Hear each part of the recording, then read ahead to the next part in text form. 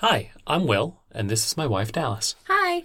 This is Not the Beginning, a podcast where a longtime Wheel of Time fan and a Wheel of Time newbie read through each of the 14 books in this long series. Warning, this podcast may not be suitable for younger audiences and will contain spoilers. If you've not read Robert Jordan's The Fires of Heaven, Book 5, please proceed with caution. It came as a shock when he heeled Pips to a gallop downslope. What under the light am I doing? Well, he could not just stand by and let them all go to their deaths like geese to the knife. He would warn them. That was all. Tell them what lay and wait ahead. Then he was gone. On this episode of Not the Beginning, we will dive in and discuss chapters 40 to 44 of The Fires of Heaven. Note, I have not read past chapter 44, and Will is going to do his best not to bring in anything from the rest of The Fires of Heaven or the next 9 books during our discussion. So as long as you've read through chapter 44, you should be good. If you haven't, I recommend pausing here and going to read. Chapter summaries, as always, from dragonmount.com. Nynaeve tries to evade Galad and fails. Galad offers to find Nynaeve and Elaine a ship as well, and Uno offers to leave Gildan with them when they go. Nynaeve makes him promise to obey her, then returns to Luca's show and reports to an incredulous Elaine. Rand prepares to confront the Shido, observing them from a telescope on a watchtower. Egwene will fight from there, where she can see to weave lightning at the enemy. Mat tries to talk himself into leaving before the battle starts. He goes to tell Rand he's leaving and ends up studying the battle maps laid out in the command tent. Lan solicits Mat's thoughts on a coming battle, and Mat reflexively draws on the other men's memories inside his head while studying the problem. Rand bids Mat a safe journey and feels ashamed for using him. Lan accuses Rand of wearing a sword because he plans to fight Couladin himself. Rand has appointed the Maidens to guard Egwene at the watchtower, to keep them out of the main fighting. They turn the tables by surrounding Rand and forcing him to join Egwene. Aviendha will also join them. Mat rides south, dodging Shido in an attempt to escape the battlefield, but circumstances conspire to keep him in the thick of things. He spots a contingent of Tyran and Kyrianan soldiers about to get bushwhacked, and helps them turn the tables. Rand, Egwene, and Aviendha have just about worn themselves out channeling lightning and fire at the Shido. Rand feels Saidin being woven just before lightning topples the watchtower with them on it, crushing several of the maidens. Rand realizes Samael is responsible. Mat continues to look for a way out, and continues to end up in the thick of things. He learns that Couladin is marching in his direction unawares, and sets the bait for a crushing pincer attack. Rand, too exhausted to think straight, muses on his past life dealings with Samael. He learns that the battle is over, and the last of the Aiel clans are coming to him. Bleeding from the old wound in his side, he collapses. Okay, things are happening again. Yeah. We have one little section with Nynaeve where nothing happens, and then stuff happens. Yeah, nothing really happens with Nynaeve. Basically, She runs into Galad. Yeah, and more Shinarans. Yeah, that's about it. Yep. It does seem as though we are approaching the end of Valan Luca's traveling circus, the Ark. She does have several people looking for boats for her. Yes. She's got Massima, Galad, Mm-hmm. all of the Shinarans. Yep. And there's just a contingent of Shinarans that are going to go with them when they get on a boat. She was like, I've got myself an army. Yup. Okay, Nynaeve. All right. It does seem like Nynaeve is really starting to get back to herself. I think meeting the Shinarans kind of kicked it back into gear. And I think it's partially because they didn't see her at her worst. So she doesn't have to try to recover from them seeing her in a certain way. She can just be the person she was when she last saw them. Yeah. Which I think is helpful. It's hard to recover if someone's seen you at your worst. I think it's a little bit of that, and also what happened with Birgitta was rock bottom. She hadn't hit the bottom yet until the thing with Birgitta. Yeah. And then she did, and she can go up from there. She wasn't falling anymore. No, she wasn't. Yeah, that was kind of her rock bottom. Yeah. So that's basically all of the relevant stuff.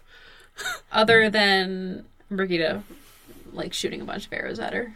Yeah, well, they have a show. Happens. Yeah, because when Nynaeve left, it was the middle of the show. Yeah, so they actually went through with it. Yeah. And she's like, oh God, I don't want to have to do this every time. Please, someone find a boat. Yep. I'd rather be on a boat than deal with this. And we know how Nynaeve feels about boats, so that's saying something. Yeah.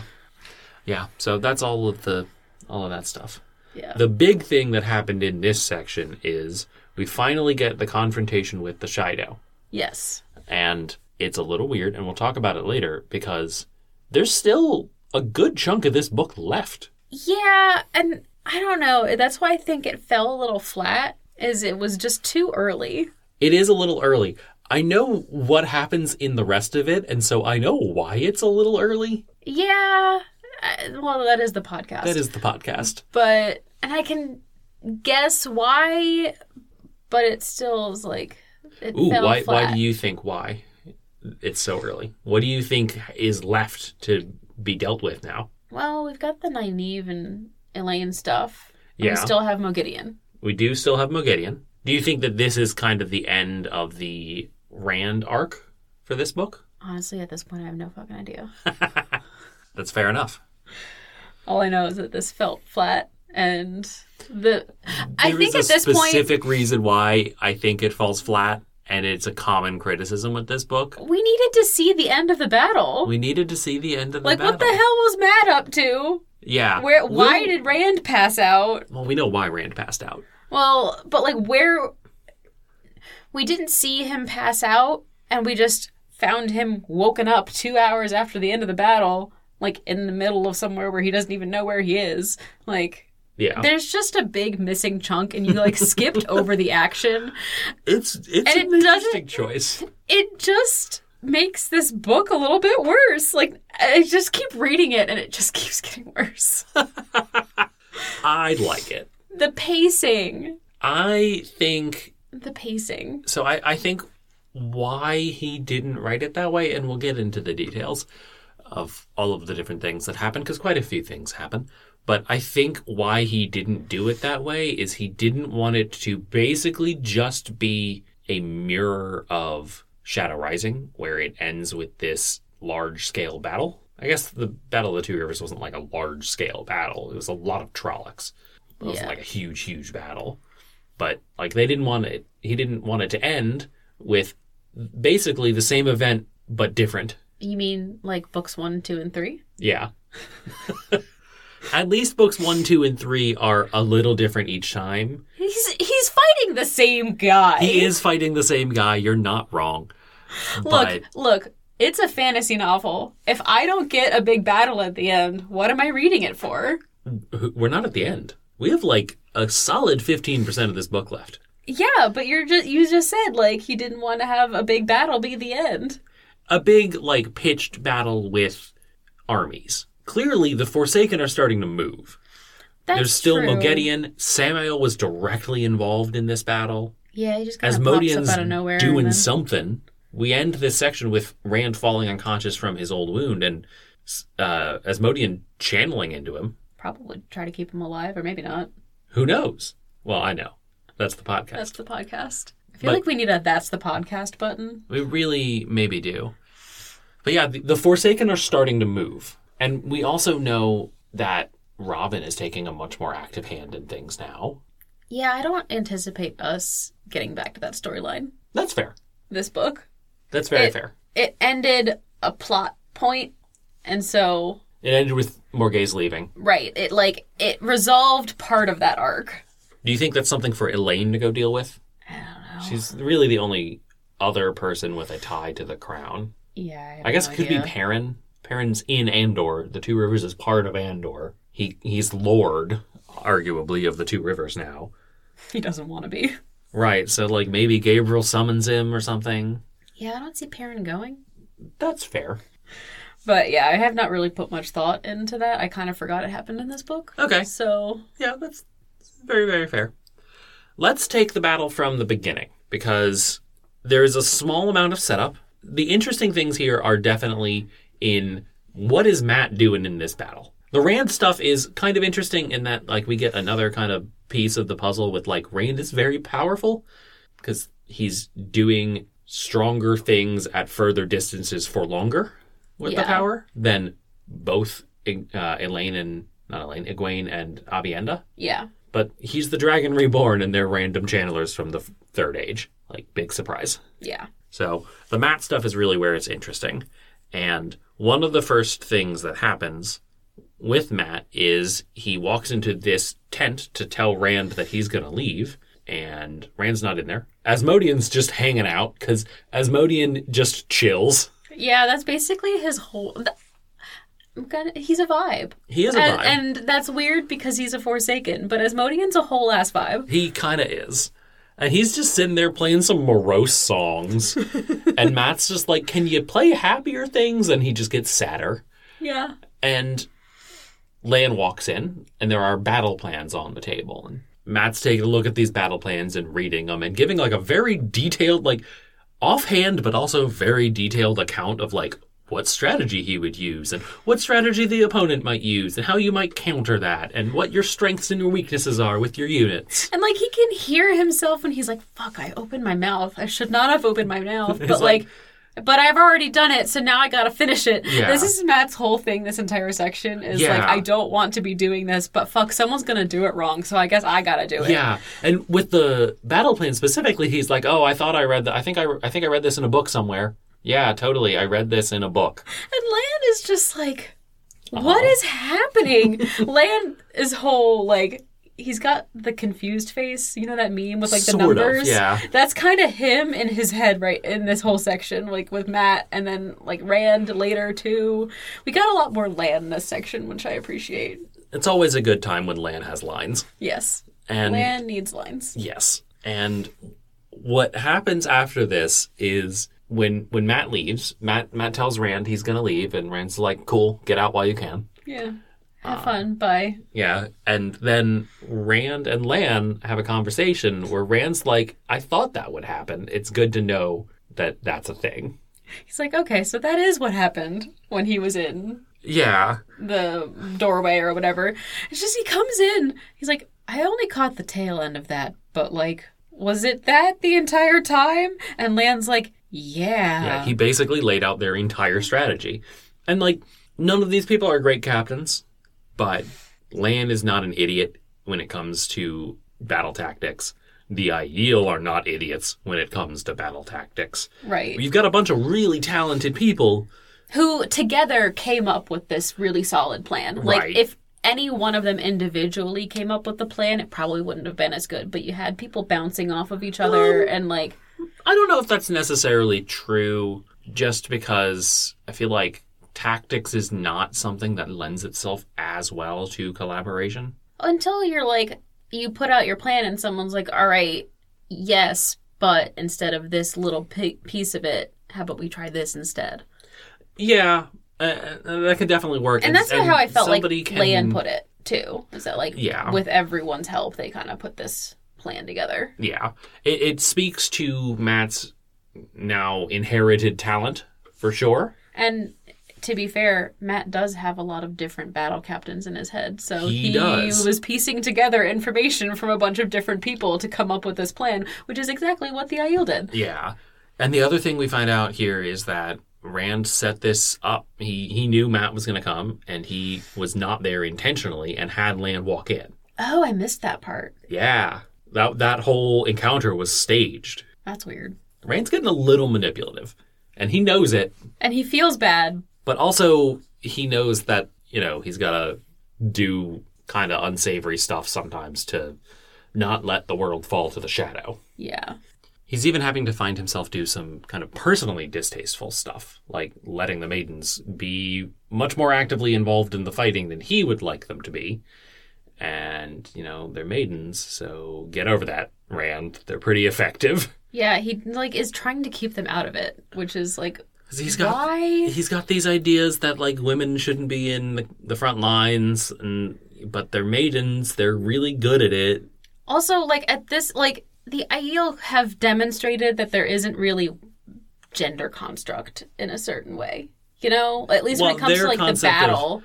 Their concept of gender roles is dramatically different than Rand's or ours. Yeah, they're more, like, equal. It's not necessarily, like, your gender dictates what role you are in. It's what role you are in dictates how you are supposed to act. Right. Like, wise women are very different from maidens. Yeah.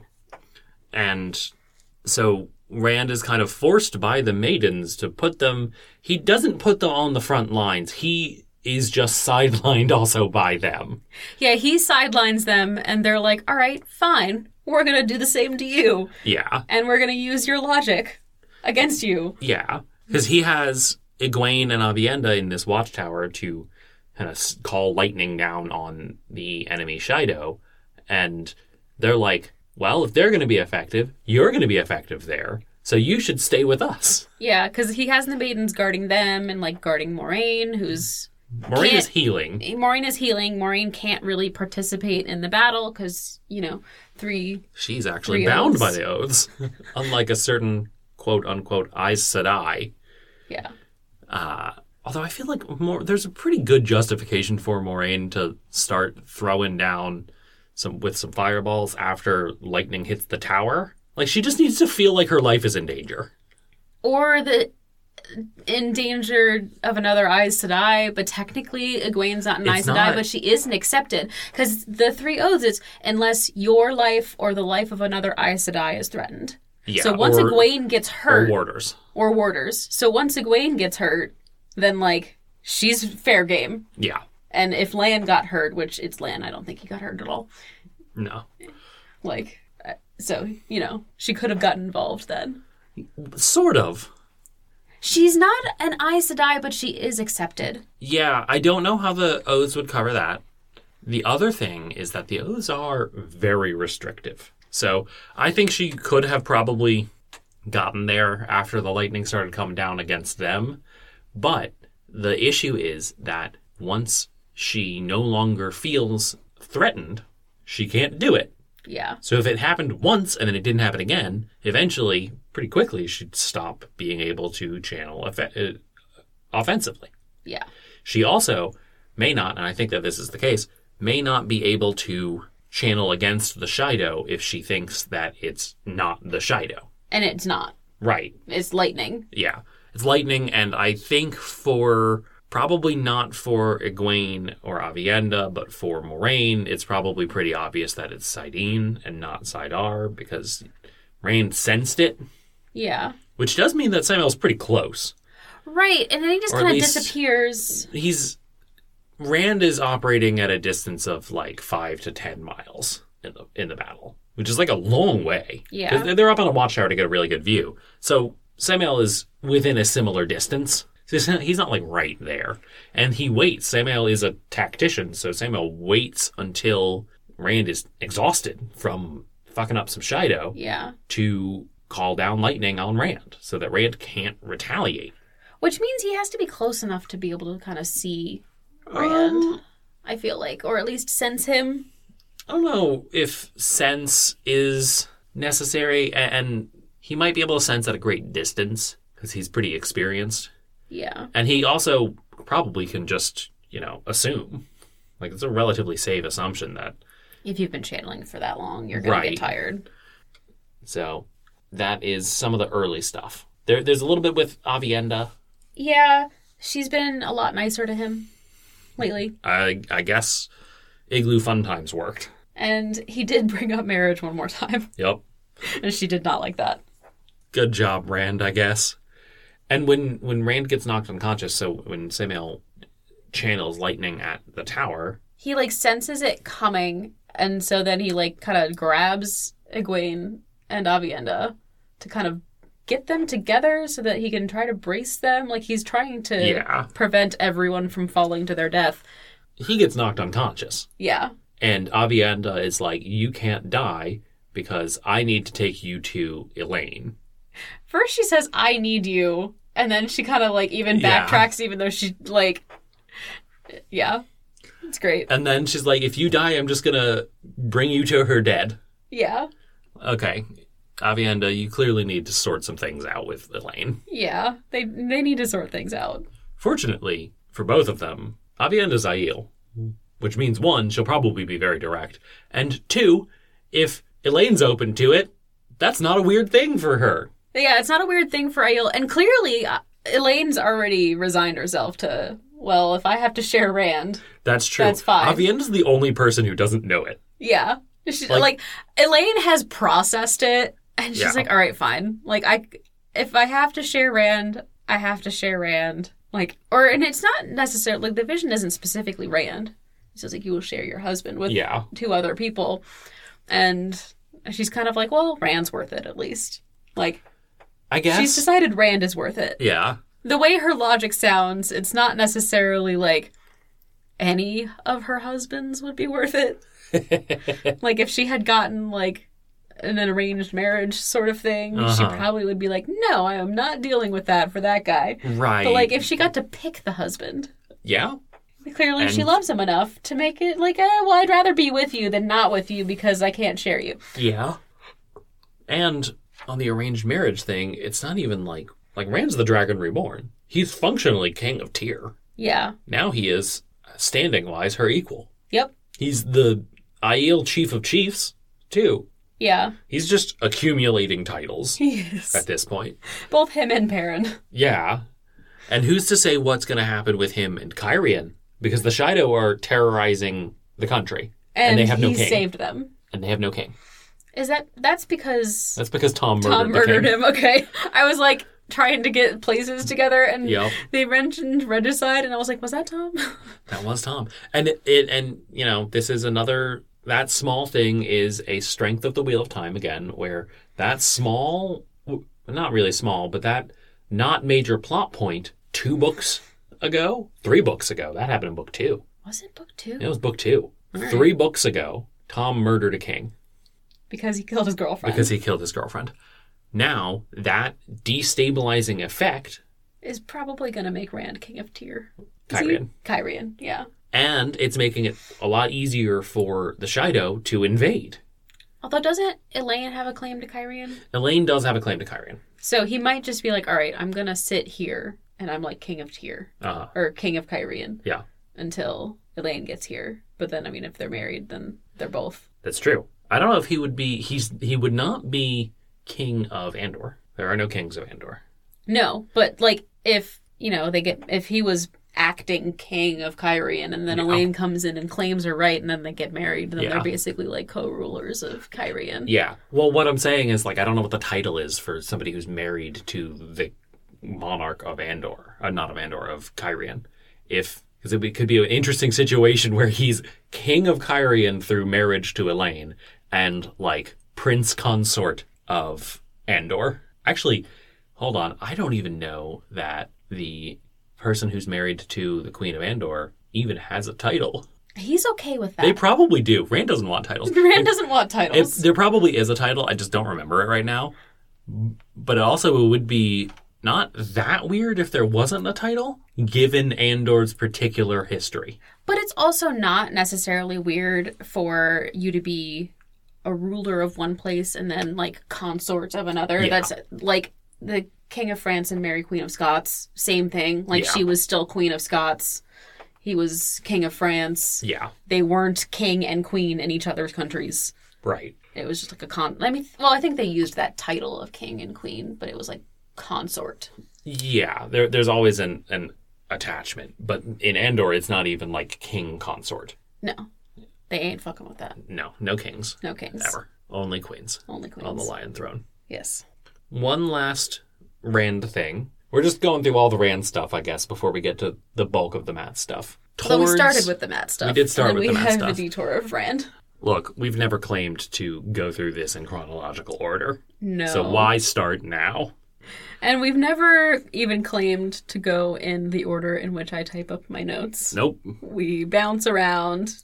Yep. And my notes bounce around. Because usually I try to align it by chunks of plot points, and then we end up just getting it.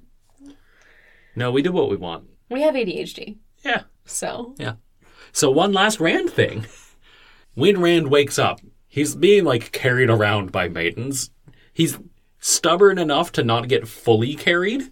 Because they wanted to basically just, like, put him in a litter and truck him away. And he's like, no. Bring me my horse. Bring me my horse. And then he mounts the horse, and Egwene is like, are you struggling there to get on your horse? And he's like, so are you. Shut up. Yeah. And they both kind of just, like, fall into silence, because neither one of them wants to get taken out of the battle. No, and the maidens would do that. Even though one of them is clearly very injured, and she's like, I'm not injured. Yep. And he's just like, all right. Bleeding profusely. Like, no, I'm fine. Just a scratch. And he's like, all right, fine, whatever. And he thinks to himself, like, I know she's not going to let anyone who has a scratch join the battle. Like, even just like a little paper cut, yet bleeding profusely. Yep. And then they ride around some more, and they do some more channeling. And then at the end of the battle, towards the end of the battle, they, like, meet up with Lan. Yeah. Rand is just on his own. Egwene and Avienda have gone back, and Lan's, like, trying to coax Rand to go back. But Rand is just roaming the countryside at this point, obliterating groups of Shido. He's just desperately holding on to Sidene and smiting things with God's wrath. Well, he is desperately holding on to Sidene because it's literally the only thing keeping him from realizing how much pain he is because he's bleeding out. Yeah, he fell, and surprise, surprise, the old wound from his Shamael broke open. Yep. That thing is going to kill him. That's what's going to kill him.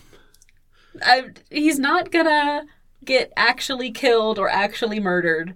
He's going to bleed out. He's going to bleed out. Okay. That's what's going to end. Last page, Rand, just like, he's fought the last battle. He is now happily living on a farm with Elaine. Okay. And everyone. I was going to ask if you think the series ends with him dying after the last battle.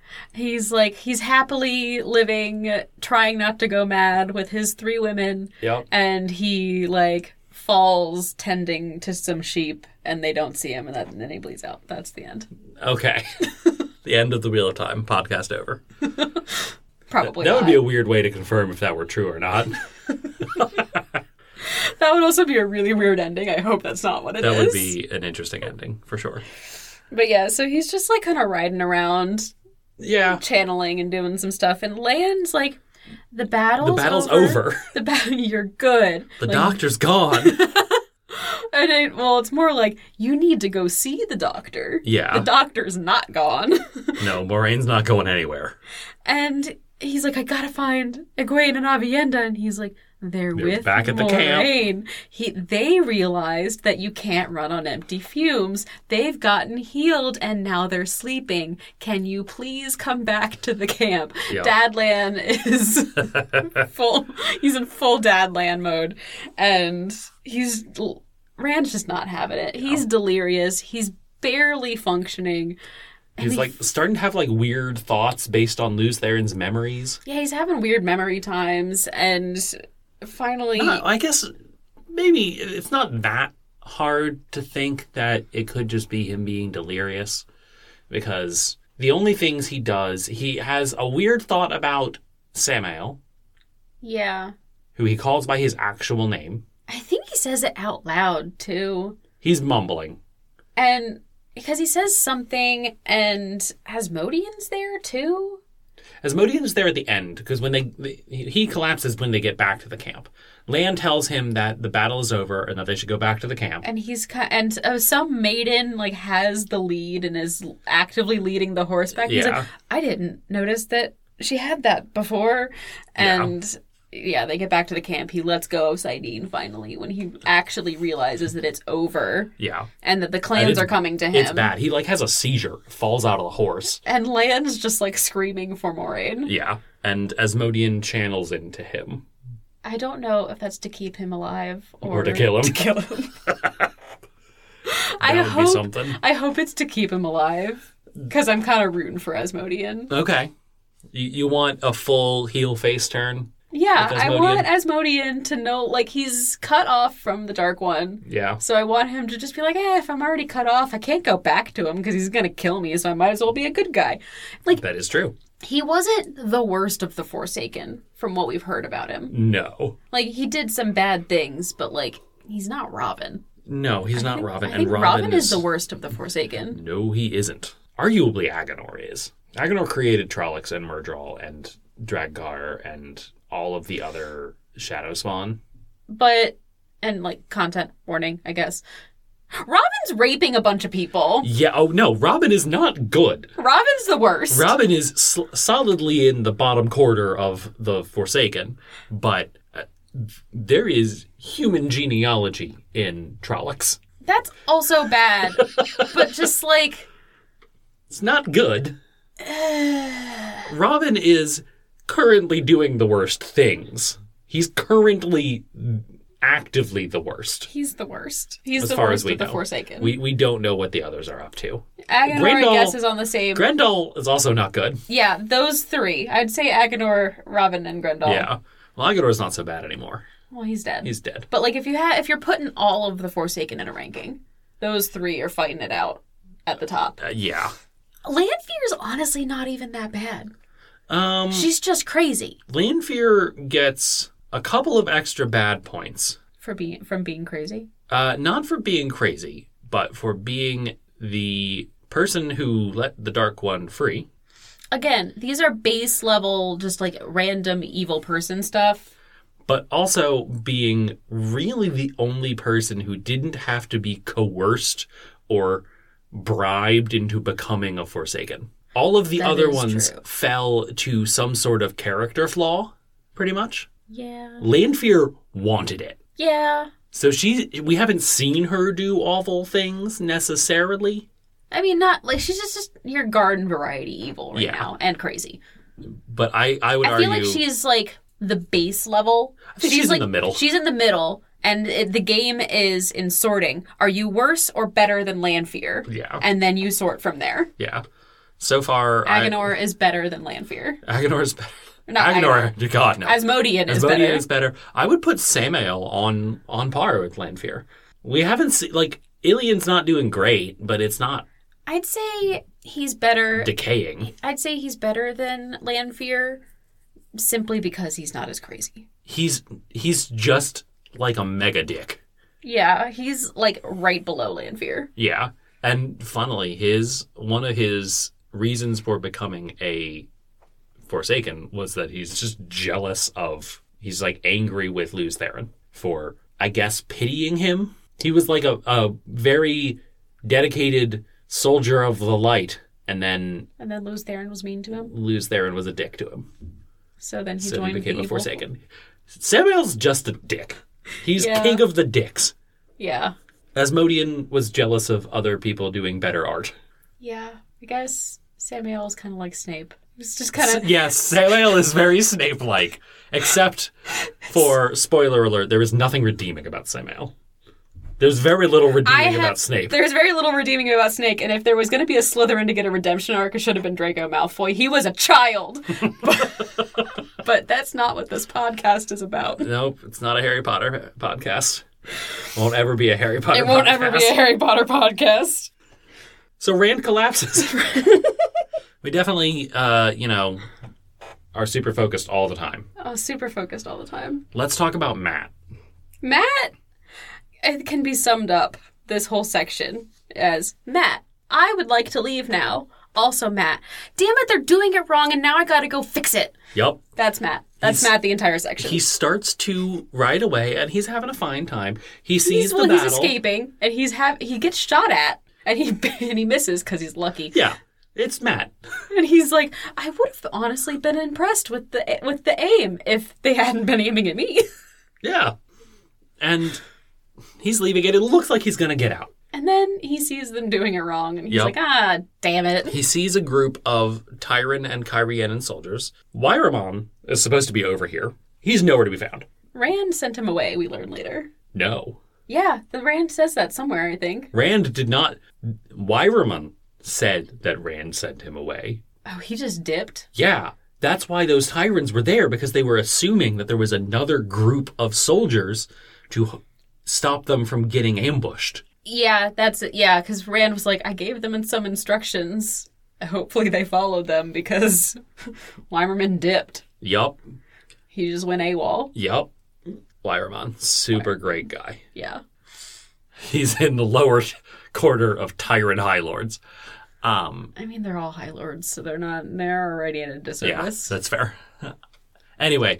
there's this group, and they're going to get ambushed by some Shido, and Matt's just like, I should just let it happen. And he's like, no, I got to warn them. Yeah, so he rides down and he warns them, and they give him a little bit of shit, because they're like, no, the dragon gave us these orders, and... He's like, I am friends with the dragon. And then they start calling him Lord, and he's like, I'm not a Lord! It takes an officer who recognizes him to be there, though. Because at first, the like random soldiers are like, no, you idiot. You're a random guy on a horse. We're soldiers who have orders from the Dragon Reborn.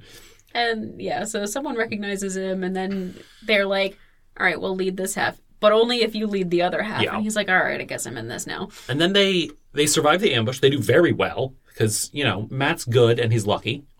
Yeah, and, like, well, he says that they aren't doing as hot as the Tyrian Lords think they're doing. But they're doing all right. Yeah. And he's like, I should just get everyone out. We should retreat so that I can retreat even further. Yeah. And then instead he's like, oh, I see Couladin.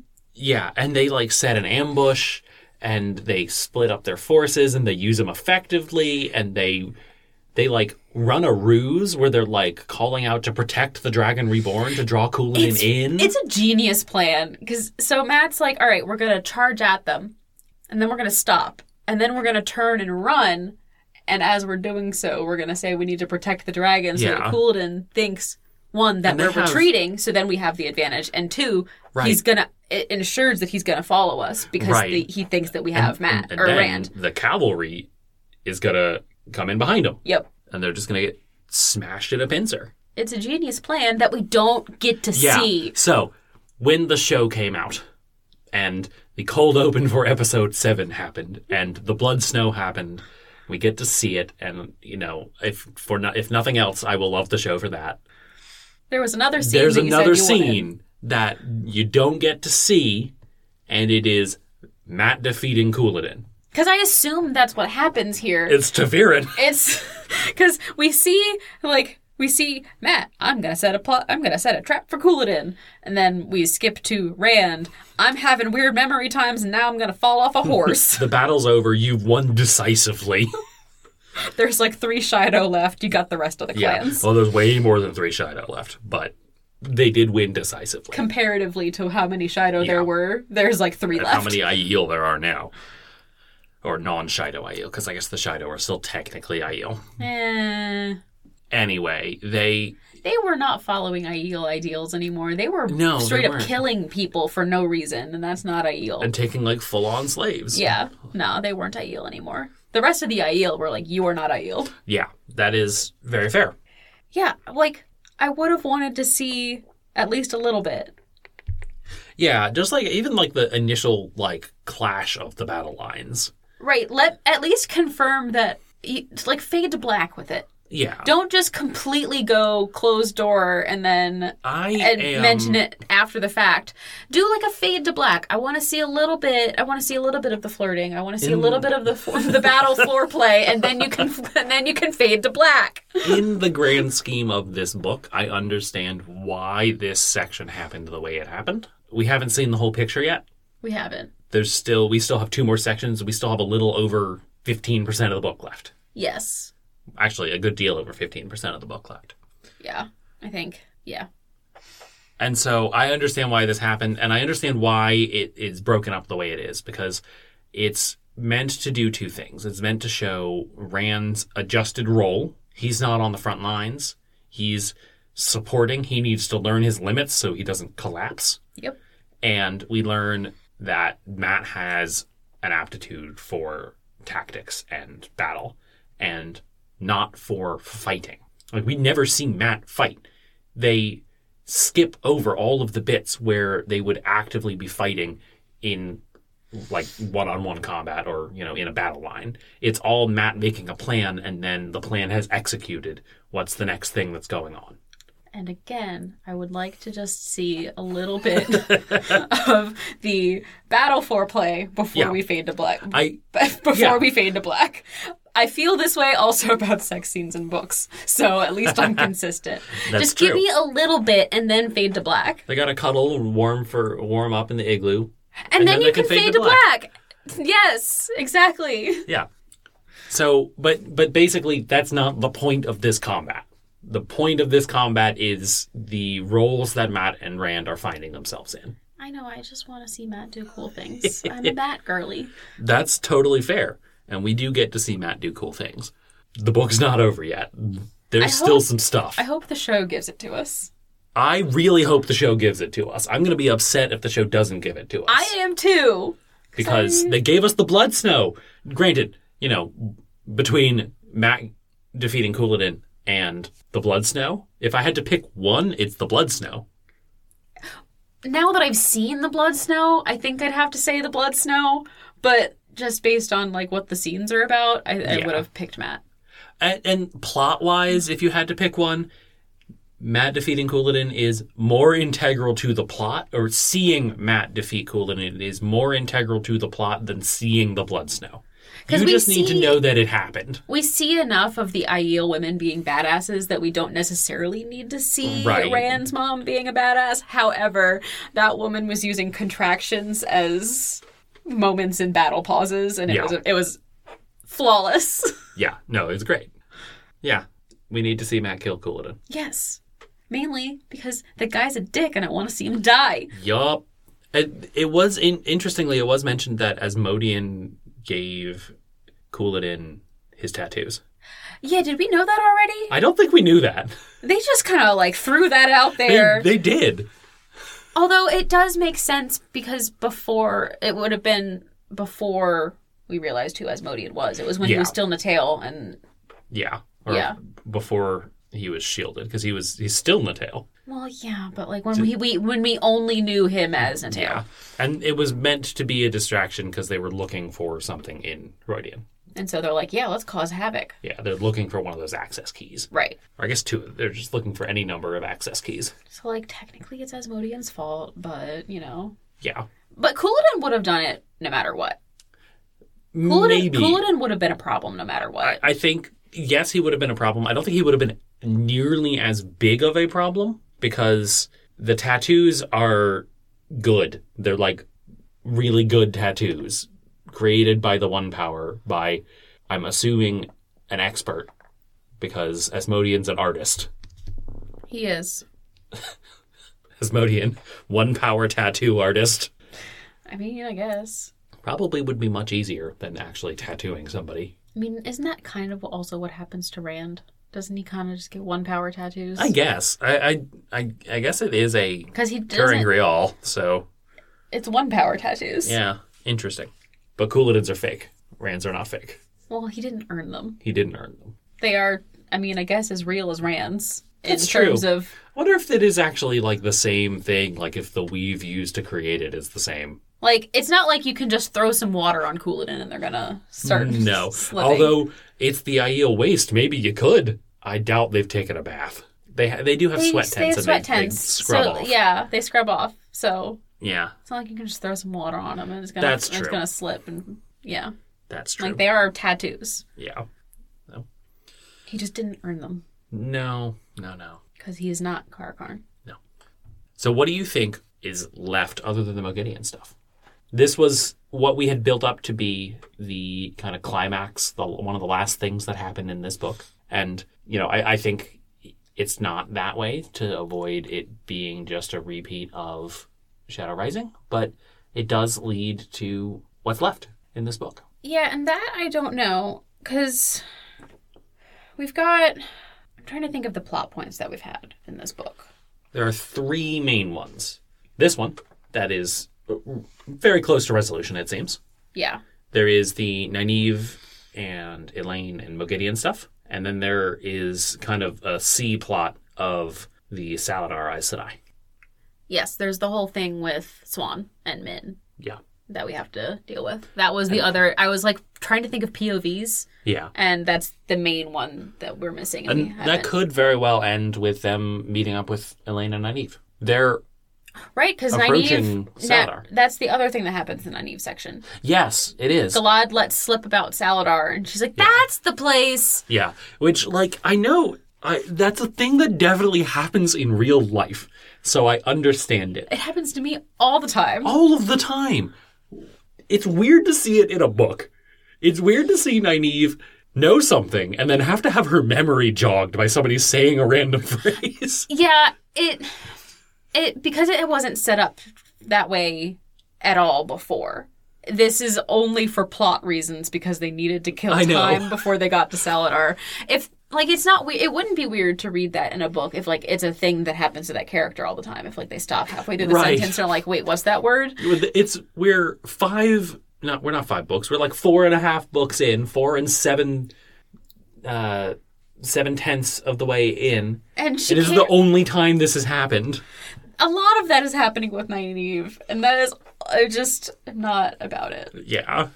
This book is a weird book for Nynaeve, and it has Valan Luca in it, and I don't like it, because Valan Luca just takes up way too much time and provides no value to the plot. It does sound like I'm completely shitting on this book, and I'm not completely shitting on this book, but I'm also not completely shitting on this book.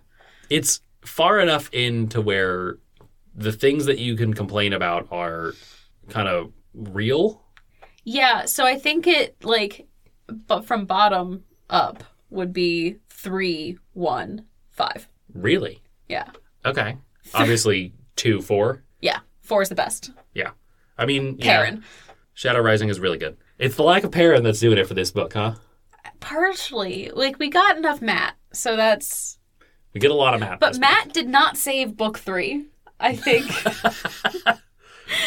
He saved it while I was reading it, but, like, I honestly think book 3 is going to be at the bottom. That's fair. I wonder how that's going to hold up to Crossroads of Twilight. That's fair. And 1 will probably move up at some point. But right now, I just put it as, like, second to last because, like, I hadn't gotten invested in it. Yeah. And so, like, I might like it more on reread. I think you definitely would, now that you have all of the...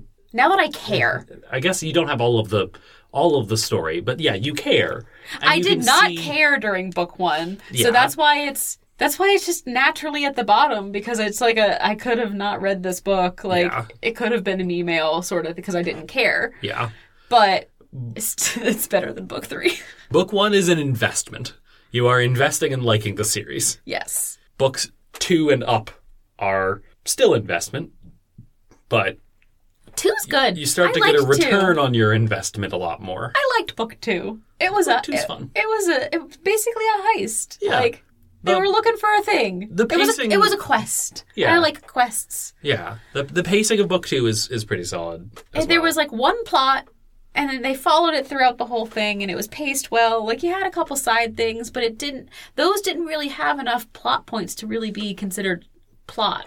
No. And here, about 25% of the way through the Shadow Rising is when all of the different plot points start to branch off and really not intersect, because the Elaine and Nynaeve stuff has not touched another character at all. It is approaching other characters now, but it hasn't touched them. Nope. Yeah. Neither is the Perrin stuff. The Perrin stuff is kind of off on its own too. I'm okay with that, though. And then there's the Rand and Matt stuff. And eventually... They're just going to be stuck together. Matt's going to keep trying to leave. Because he's a lover, not a fighter. That was basically a quote that was in the book. He's like, I'm not a soldier. I am a gambler. I am a lover. Yeah. I'm like, all right, Matt. He does worry about having left Melindra. He did kill Couladin, though, so I think she's going to forgive him. Well, yeah. You kill Couladin, you get forgiven. Yeah. And, like... She might not have noticed that he left. Because she did leave before him. That's true. And then, to be fair, though, we don't know if Couladin is dead. Yeah, Couladin's dead. We assume he's been defeated because the battle is over. Yeah, we'll find out throughout the rest of this section of the book. There's a scene that I'd like to see about it. Well, we're probably going to find out whether he's dead or not in the last 15% of this book, but he's dead. Sure. Even if he's not actually dead, he's about to be dead. And either way... Rand's just going to kill him. Rand's just going to have him killed. And either way, Matt was the reason for that to happen. Yeah. Whether he pulls the trigger or not, he killed Couladin. Okay. If you capture him and then he's sentenced to death, you killed him. That's fair. Could they even sentence him to death? He's a Aiel. Would he just be made Gaishain? Nah, Rand is going to kill him. Yeah, probably. Rand has been threatening to hang any Aiel that take more than the 5th. Yeah. So. That is true. And he brings the change. He does do that. And they have to kill him because he's already demonstrated that he no longer has Aiel honor. That's true. Enough to be Gaishain. Yeah, he doesn't really follow G.E.T.O. anymore. because he's just taking slaves. Yeah. He follows what he thinks it is, which is not actually what it is. Yeah. Which is interesting because that's kind of what the Aiel started out doing. And he's doing it because he's like, well, the Karakarn brings change, so Yeah. I'm gonna change shit. But he's not doing it because he feel like he needs to.